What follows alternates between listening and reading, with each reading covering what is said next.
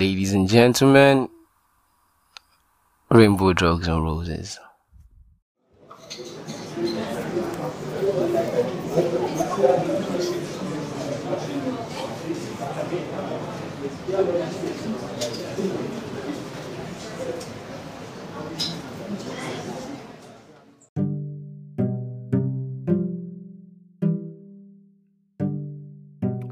When I was creating this podcast, a lot came to my mind. I had a bunch of ideas, a bunch of thoughts, and I sat across with my friends discussing on how this was going to go, discussing on what it was meant to be about.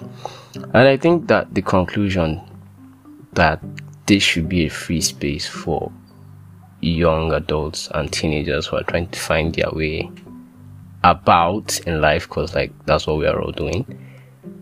I think that making it a safe space, a free space to be exact, where we can discuss and talk about various things and how they affect us, is mainly what drove me into making this podcast. Talking about things like our emotions, our day-to-day activities, how we feel in school. Basically, this entire episode is just me telling you that, this is a free space where we're going to learn about ourselves. We're going to learn about what makes us tick. We're going to try and figure ourselves out down to the basic point. We're going to talk about matters that actually matter to us.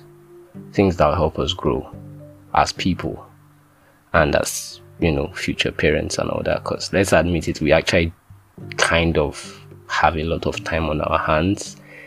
So let's take things right so that we won't end up being the kind of people we say we don't want to be.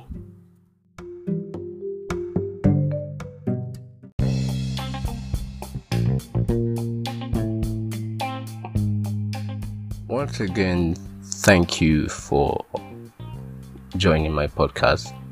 The name is Rainbow Drugs and Roses, and this is a free space for open minds, thinkers and clickers who are ready to understand, accept and grow into the next generation of adults for the future. We'll be facing questions, challenges and other obstacles to become a better version of ourselves as we grow from our late teens to our late 20s the next decade. Thank you.